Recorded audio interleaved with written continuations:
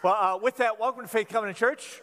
My name is Mike. I am on staff here with Laura and some other great folks, and we're glad to have you with us in person today and online today. Before we jump into things with our series today, just want to cover some news and pray about some things specifically. So Laura was talking about VBS, and again, that starts tomorrow. We're pretty excited. Better than 40% of the kids that are going to be with us for VBS next week do not go to church here. And so we're excited to get to invest in our kids and to have an opportunity to reach out to and invest in kids right here in our neighborhood. At the end of the week, we're going to have this big old block party. And so if you want to help with that, you still can. Pastor James could use folks, I've been told, don't call them bouncers. All right, call them inflatables because it gets confusing for people, all right? So there are all these inflatables. You can help with that, with face painting and more. If you're like, hey, I'll give an hour on Friday night, Pastor James would love to talk to you about that. You can put it on your connection card or just grab him in person. He's running around with a clipboard and a sign-up sheet. Please be praying, though, for our leaders, for the weather, and just for the kids that we're going to have with us next week.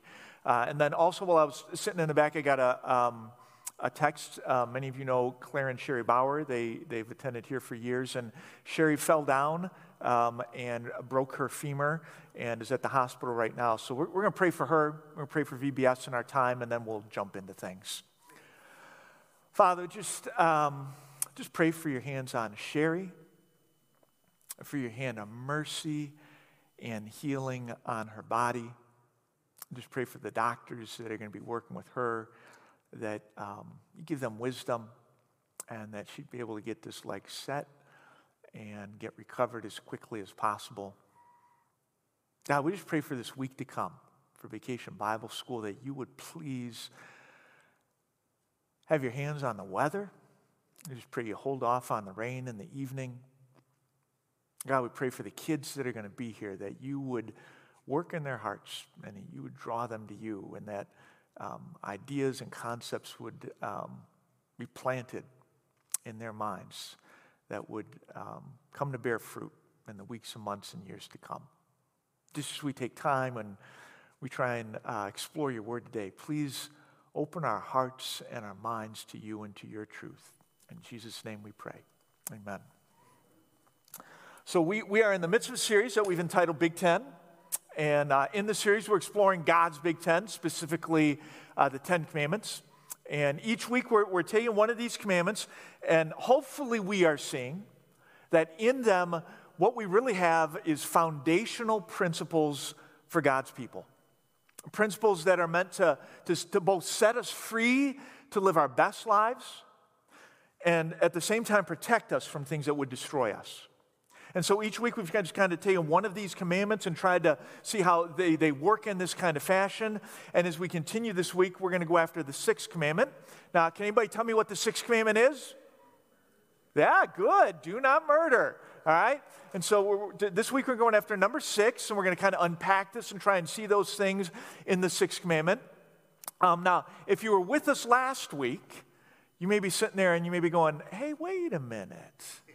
Because like last week we did number 4, the Sabbath, and this week we're doing number 6, murder. And if you're out there and you're going, well, what's your problem? Like, what do you got? What do you got against number 5? What do you got against parents? What do you got against authority? And none of those things. Calm down, all right? Here's the deal.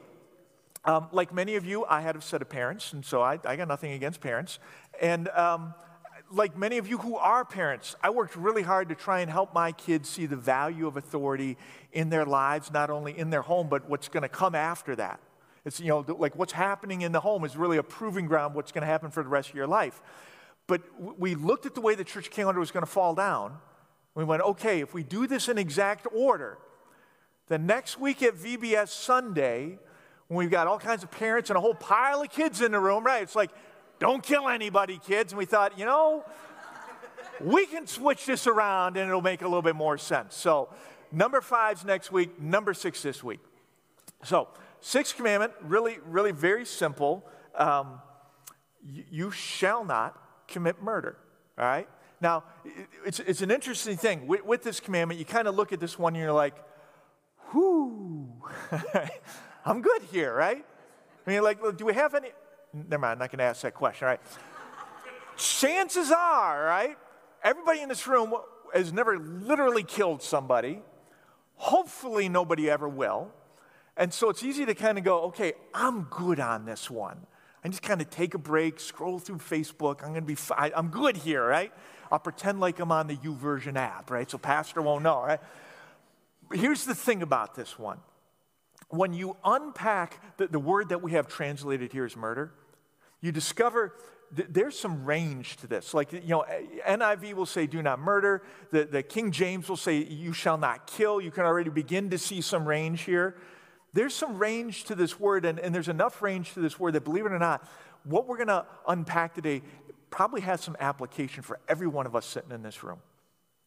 See, the word that we have translated as murder or kill here, it's used for the very first time in the Old Testament, right here in Exodus 20 with the Ten Commandments. And then as the law continues to unfold in Exodus and Leviticus and Numbers and in Deuteronomy, the word gets used again and again and again. And as it does, the writer of the law, probably Moses, is expanding for us our understanding of what God is trying to set us free from and what God is trying to protect us from in this sixth commandment. For example, the word is used to describe like how the Israelites, they're going to establish this government, and that people are going to cross a certain line, and what they need to do to that person once they've crossed certain lines that they're not allowed to cross. Like it gives directions for how the Israelites to engage as a government in capital punishment. And it uses this word. Or it'll talk about how they're going to go to war. And they're going to go to war against the Canaanites and what it's going to look for them to take lives in the midst of battle. Uses this word. So to say that the commandment is saying you should never take human life, you should never kill anyone, that would be way too broad. Because it's using that very word, it's like this is how you do capital punishment, this is how you do war. But also as the law continues to unfold, it'll talk about taking somebody's life out of revenge or in anger or in a premeditated act. And it's like, hey, that is not okay. You can't do that. Or it'll talk about taking somebody's life in negligence, just foolish, careless negligence, and it condemns that as well.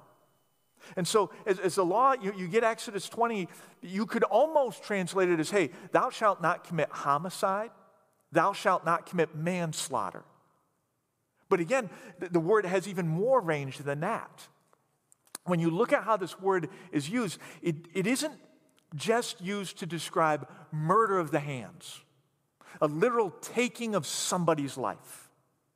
It'll stretch all the way back to murder of the heart. The emotions that are the breeding grounds for what happens with our hands. And it'll talk about murder of the heart and everything that lies between our hands and our hearts and what God is trying to set us free from and protect us from in the midst of that. So to try and illustrate some of what the law is trying to do here for us, we're going to look at a narrative from the book of 1 Samuel chapter 25. And it's a narrative that Pastor James actually talked about a few weeks ago, just really briefly. We're going to go back to it today and kind of unpack it further. But it centers mainly around King David, a man named Nabal, and his wife Abigail. Now, a little bit of backstory that helps us understand where we're going to pick up. While this narrative is unfolding, David is just David. He's not yet King David. At the time, Saul is king, and Saul has been chasing David all around the country in an effort to capture David and kill David so that David can't become king someday. Now, as David is running from Saul, he does so all over the place, but in 1 Samuel 25, we find David running, and he's in a place called Paran, all right? He's moved down to the desert of Paran. It's just this vast wilderness area that's really good for two things, from hiding from people who are trying to kill you, and it's also good for shepherding your flocks. If you've got a bunch of sheep, cattle, goats, this is a great place to take them and shepherd them. Now, as David is trying to avoid Saul, he runs into people who are doing this. He runs into flocks that are managed by or owned by Nabal. He runs into Nabal's employees, his shepherds, and all his sheep. Now, David is in the wilderness. He pretty much has the same problem for him, and he's got hundreds of guys who are following him. He's got the same problem that we talked about for the Israelites last week when we talked about Sabbath. Like Moses is taking the nation of Israel on this road trip from Egypt to Canaan. It's like, how are we going to feed these people? David does not have the benefit of manna. Right? So he's got to figure out, how am I going to feed myself and my men? When you're in the wilderness, here's how law and order works. Strong make the laws, the weak take the orders. Very simple principle. There's nobody there to enforce anything. Strong make the laws, the weak take the orders. It had been super easy for David and his men to threaten, to cajole, to intimidate, to take from Nabal and his flocks what he needed to feed himself. In fact, he probably could have even justified it somehow in his own mind. But David never does. In fact, when one of Nabal's employees is trying to describe what it was like to interact with David and his men, here's what he says. He says, these men were very good to us. They did not mistreat us, and the whole time we were out in the fields near them, nothing was missing. Night and day, they were a wall around us the whole time we were herding our sheep near them. Not only does David not take what he doesn't have a right to, but David makes sure that nobody else does as well. Now, when we pick up in 1 Samuel 25, Nabal is shearing his sheep. It's payday. It's return on investment time. And so David hears about this, and he sends a note to Nabal to ask Nabal to help him out. He basically says, hey, please give your servants and your son David whatever you can find for them. He's going, listen, Nabal, you've got all this return on investment coming in. I'm in part responsible for this. Can you do us a solid? Can you send a little something our way? Because we're hungry. It's hard to find work out here. We didn't take any of your stuff. We could have, we didn't. Could you please help us out? Now, if Nabal had the least little bit of social skills, he'd have already done this. He'd have realized how good David has been to him, and he'd have preemptively thanked him. If he had even if he was just moderately competent when it comes to social skills, when he got this message, he'd have been like, oh my goodness, absolutely I can. But we're about to see, Nabal has no social skills. Instead, he is known as being surly and mean. Here's what he says to David. He sends this message back. He's like, who is David and who is the son of Jesse? Right? And then he tries to get kind of poetic and sound kind of wise. He's like, many servants are breaking away from their masters these days. Why should I take my bread and water and the meat that I have slaughtered for my shears and give it to men coming from who knows where? In other words, I'll tell you who David is. He's some upstart punk who's trying to take what he doesn't have a right to, and I'm not the one. Now, in case you're wondering, this is a bad example of a thank you note, all right? All you seniors, you're doing your grad parties, you're filling out your thank you notes right now. This is not the way to go. Who are you coming to my party, eating up my food? No, don't go there, all right? Now, David gets this, and he's not okay. He is not okay with it. And he has right to not be okay with it. Again, he could have taken from Nabal. He had the power to do so, and he didn't. He didn't have to protect this man. He didn't have any obligation to do that, and he did it anyway. And then when he humbly, your servants, your son, when he humbly comes and asks for help, not only does Nabal say no, but Nabal intentionally insults him as he says no, and does so in front of his men. David is not okay. And as David responds, we're going to watch David break the sixth commandment. David says to his men, he says, listen, I've got my weapon strapped on. You strap yours on. We're going to Nabal's house. We're going to deal with this. And so when we get done, not one male belonging to Nabal will be have left alive by daybreak. Or the King James Version, it puts it in a slightly earthier tone. Here we got the King James here. Surely therefore, there had not been left unto Nabal by morning light any that pisseth against the wall.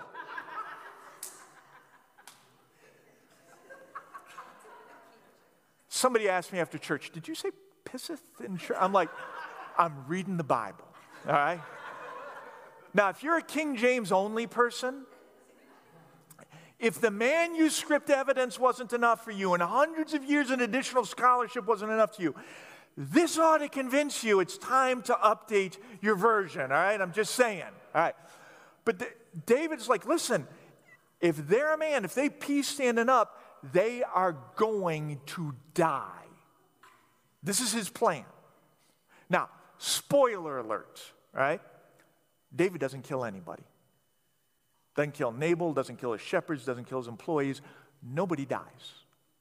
And you go, well, wait a minute. You said, like, David violates the sixth commandment. He does. He does. But again, the sixth commandment is about so much more than just murder with the hands. It's about murder with the heart and murder with the hands and everything that falls in between here. And David, he goes there. Jesus says he goes there. The Old Testament law says he goes there. Take Jesus, for instance. And Jesus says, he says, you have heard it said to people long ago. He's like, remember way back, Exodus 20. You have heard it said to people long ago, you shall not commit murder, and anyone who murders will be subject to judgment. Jesus, now he is speaking to a community of people who live in a religious culture that teaches, hey, as long as you don't literally snuff somebody's life out, you're good with God. You can do anything short of that. As long as you don't murder somebody, you're good with God. And Jesus is like, hey, you've heard it said you shall not murder, and anyone who commits murder should be subject to judgment. But I tell you that anyone who is angry with a brother or sister will be subject to judgment. Jesus is like, listen, you're all going, hey, I didn't choke somebody out. Me and God, we're good. I'm telling you, you commit murder in your heart, we're talking about the same penalty as if you committed it with your hands. And here's the thing. Jesus doesn't make this up himself. No, Jesus is just plagiarizing from the law of Moses. He is the ultimate sermon pirate, Jesus is. See, you go back to the book of Leviticus. Listen to what is written here in the law. Do not go about spreading slander among your people. Do not do anything that endangers your neighbor's life. I am the Lord. Did you catch this? The law makes a connection between how we communicate about another person and their life. He's basically saying here, hey, don't commit murder with your mouth. If he was writing to us today, he'd probably say, hey, don't commit murder with your keyboard. How you communicate about somebody and their life, these two things are connected. And then the writer goes on. Says, hey, do not hate a fellow Israelite in your heart. Rebuke your neighbor frankly so you will not share in their guilt. Do not seek revenge or bear a grudge against anyone among your people, but love your neighbor as yourself. I am the Lord. See, for God, murder starts right here in our heart. Starts right here in our heart. And it can move to our mouth, and it can move to all kinds of other actions, and it eventually can land right here in our hands. And God is saying, hey, I'm not okay with any of this. Because all of this, it's going to leave you enslaved. See, that's what happens to David. Again, Nabal does these things, and they're wrong. He shouldn't have done them. But when he does, David goes further than, hey, this hurt me, this wounded me, this makes me upset. No, instead, emotionally, something erupts in David. And he is so mad, he's like, I am going to literally kill him. And I'm not just going to kill him. I'm going to kill every shepherd that works for him. I'm going to kill every man that lives in his house. Now, when David goes there, just how free is he? Think of it this way. You ever have somebody do something wrong to you? Right? Like they say something, they do something, and it's way beyond the line. And it doesn't just hurt you, it doesn't just wound you. Like, again, something inside of you emotionally detonates. And there's all this rage and anger and resentment and bitterness. And that scene, what they said, what they did, it just plays over and over and over and over and over again in your mind. And every time you rerun rolls, you think of all the things you should have said and all the things you'd like to do now. If you've ever been there, just be honest with yourself.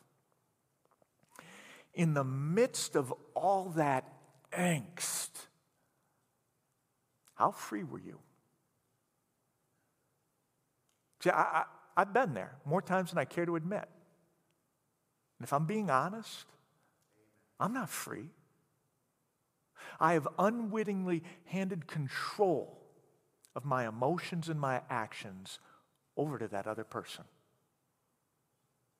The person who I'm upset with, the person who hurt me, they are now the controlling factor in my life.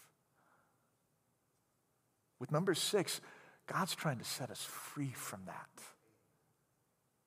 He's trying to set David free from that, and he's trying to set David free from more than that.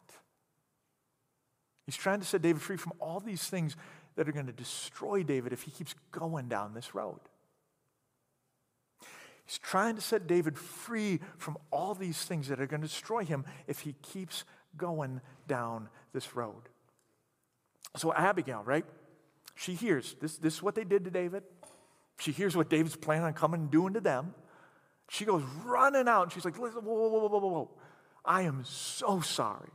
If I'd have had any idea this was going on, I'd have taken care of this sooner. I brought all this stuff to make good on what my husband didn't. And then Abigail, she makes this long statement that's designed to try and help David see. There's so much wisdom here. She says, please forgive your servant's presumption. The Lord your God will certainly make a lasting dynasty for my Lord, because you fight the Lord's battles, and no wrongdoing will be found in you as long as you live.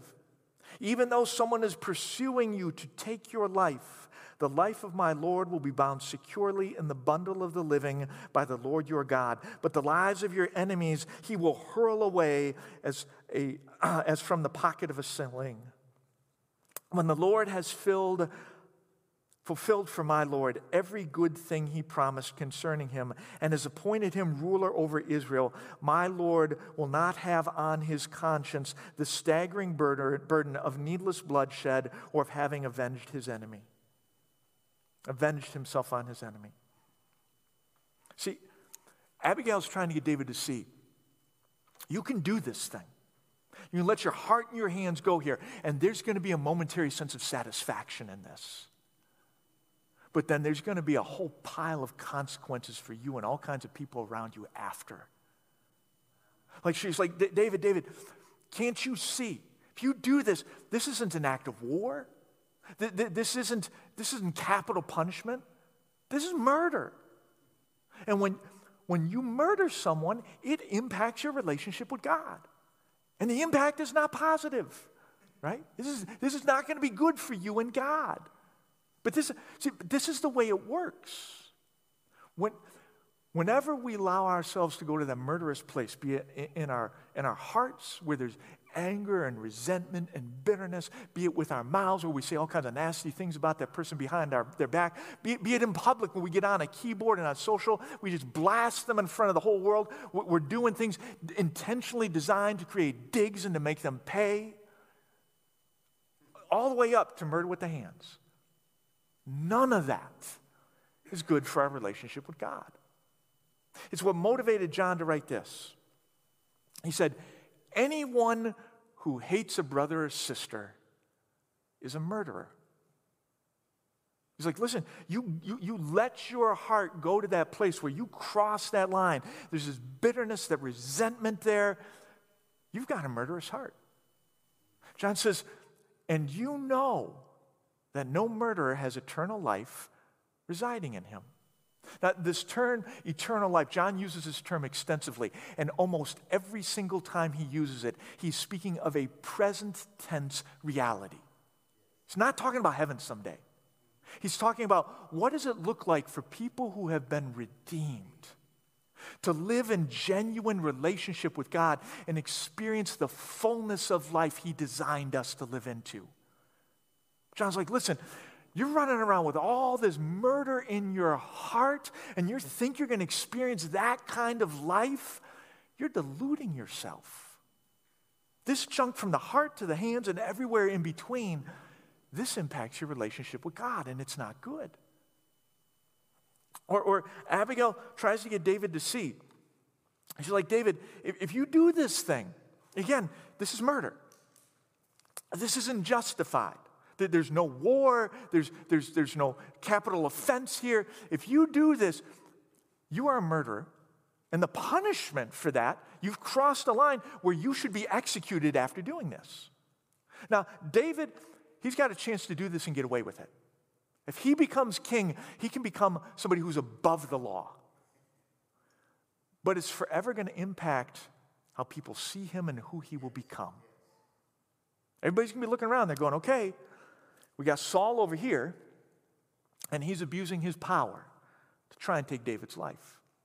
And we got David over here, and he abused his power to take Nabal's life. Guess Saul and David really aren't that different after all, are they? I guess David just really became the man he once despised. See, it's ironic, but it's true. When I let my heart go to that place, I let my mouth and my actions go to those places, I sink down to the level of the person who hurt me. To some degree, in some way, I become like them. There's nothing freeing in that. Or Abigail's trying to get David to see, hey, this isn't just you and Nabal. Like, David, you do this thing. Your men do this with you. You don't just become a murderer, they become murderers as well. You're not just going to take Nabal's life. You're going to take his shepherds' lives and his servants' lives. All kinds of genuinely innocent people are going to die if you go here. But again, this is how this works. See, we like to think, we can go here in our heart or with our mouths or with our actions, and we can keep this contained inside of us. We can keep this contained to us and that relationship, that person who hurt us. But you can't. I've been doing this long enough to know it always spills over. It spills over outside of you. It spills over outside of that relationship with you and that one person.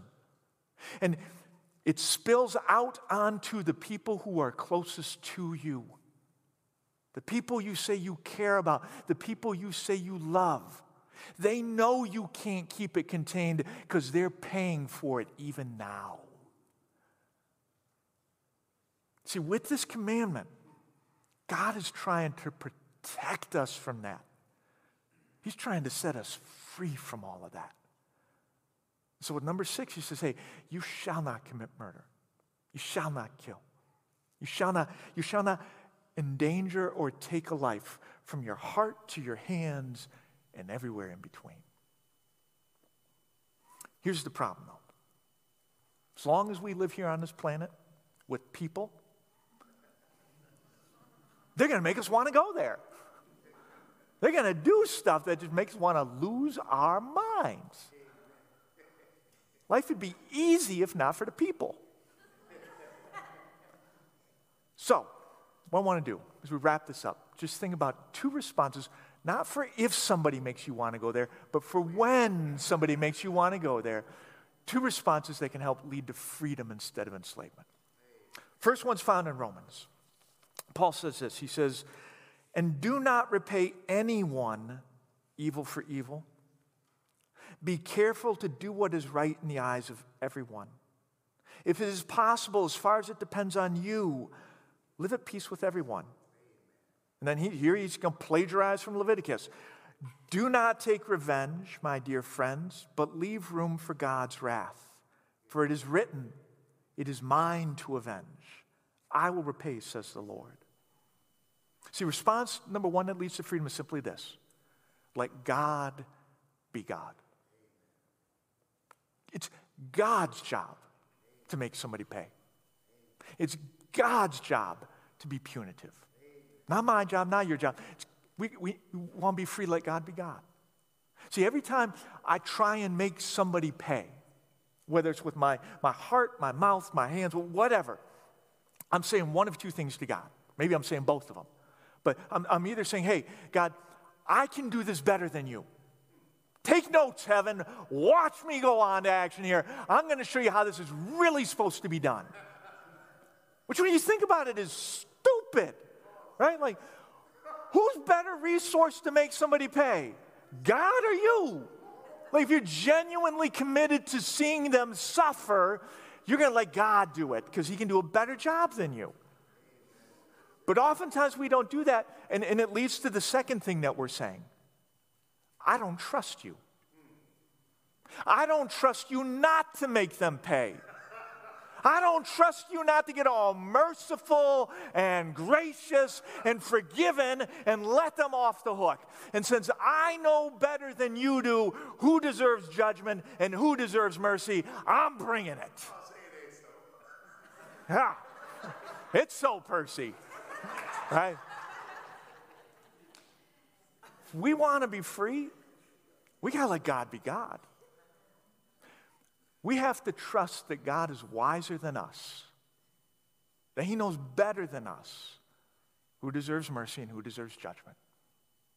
We have to be willing to trust that the just judge of the earth will do what is right. There's freedom in that. Second response is found in that longer passage we looked at from Leviticus. Can you go right to the end for us, Johannes? One more. There we go. Second response is right here at the end. Do not seek revenge or bear a grudge against anyone among your people, but love your neighbor as yourself. Who here has never blown it with another person? Thank you, Fred Menko. All right. Who here? He didn't raise his hand. All right. Who here? Like, would all the perfect people please stand up? Yeah. Saw a couple people like, yeah. See, here's the thing. We all blow it. Every one of us, we blow it. Now, when you blow it with somebody else, how do you hope they're going to respond? Man, I hope they're just bitter and angry and nasty. I hope they give me the cold shoulder. They're short or they don't talk to me at all. I hope they just chew me up when they're talking to other people around me. I hope they jump on social and they get all passive aggressive about what they have to say about me. I hope they get so creative about how they're going to make me miserable and suffer for what I did. I just can't wait. We don't say that. No. We hope that when we blow it, not if, when we blow it, that person's going to be merciful and gracious and forgiving. You want to be free? Love your neighbor as yourself. The way you hope they would treat you when you blow it with them, well, treat them that way when they blow it with you. See, with the sixth commandment, God's trying to set us free to live a better life. He's trying to protect us from what would destroy us and those around us. He says, hey, life is sacred. From the heart to the hands and everywhere in between. So you let me be God. and you love your neighbor the way you want them to love you. Let's pray. Father, just today, if there's somebody who we're struggling with, if there's a Nabal for us, whether in actuality or in just our perception, God, I pray you bring that person to mind for us.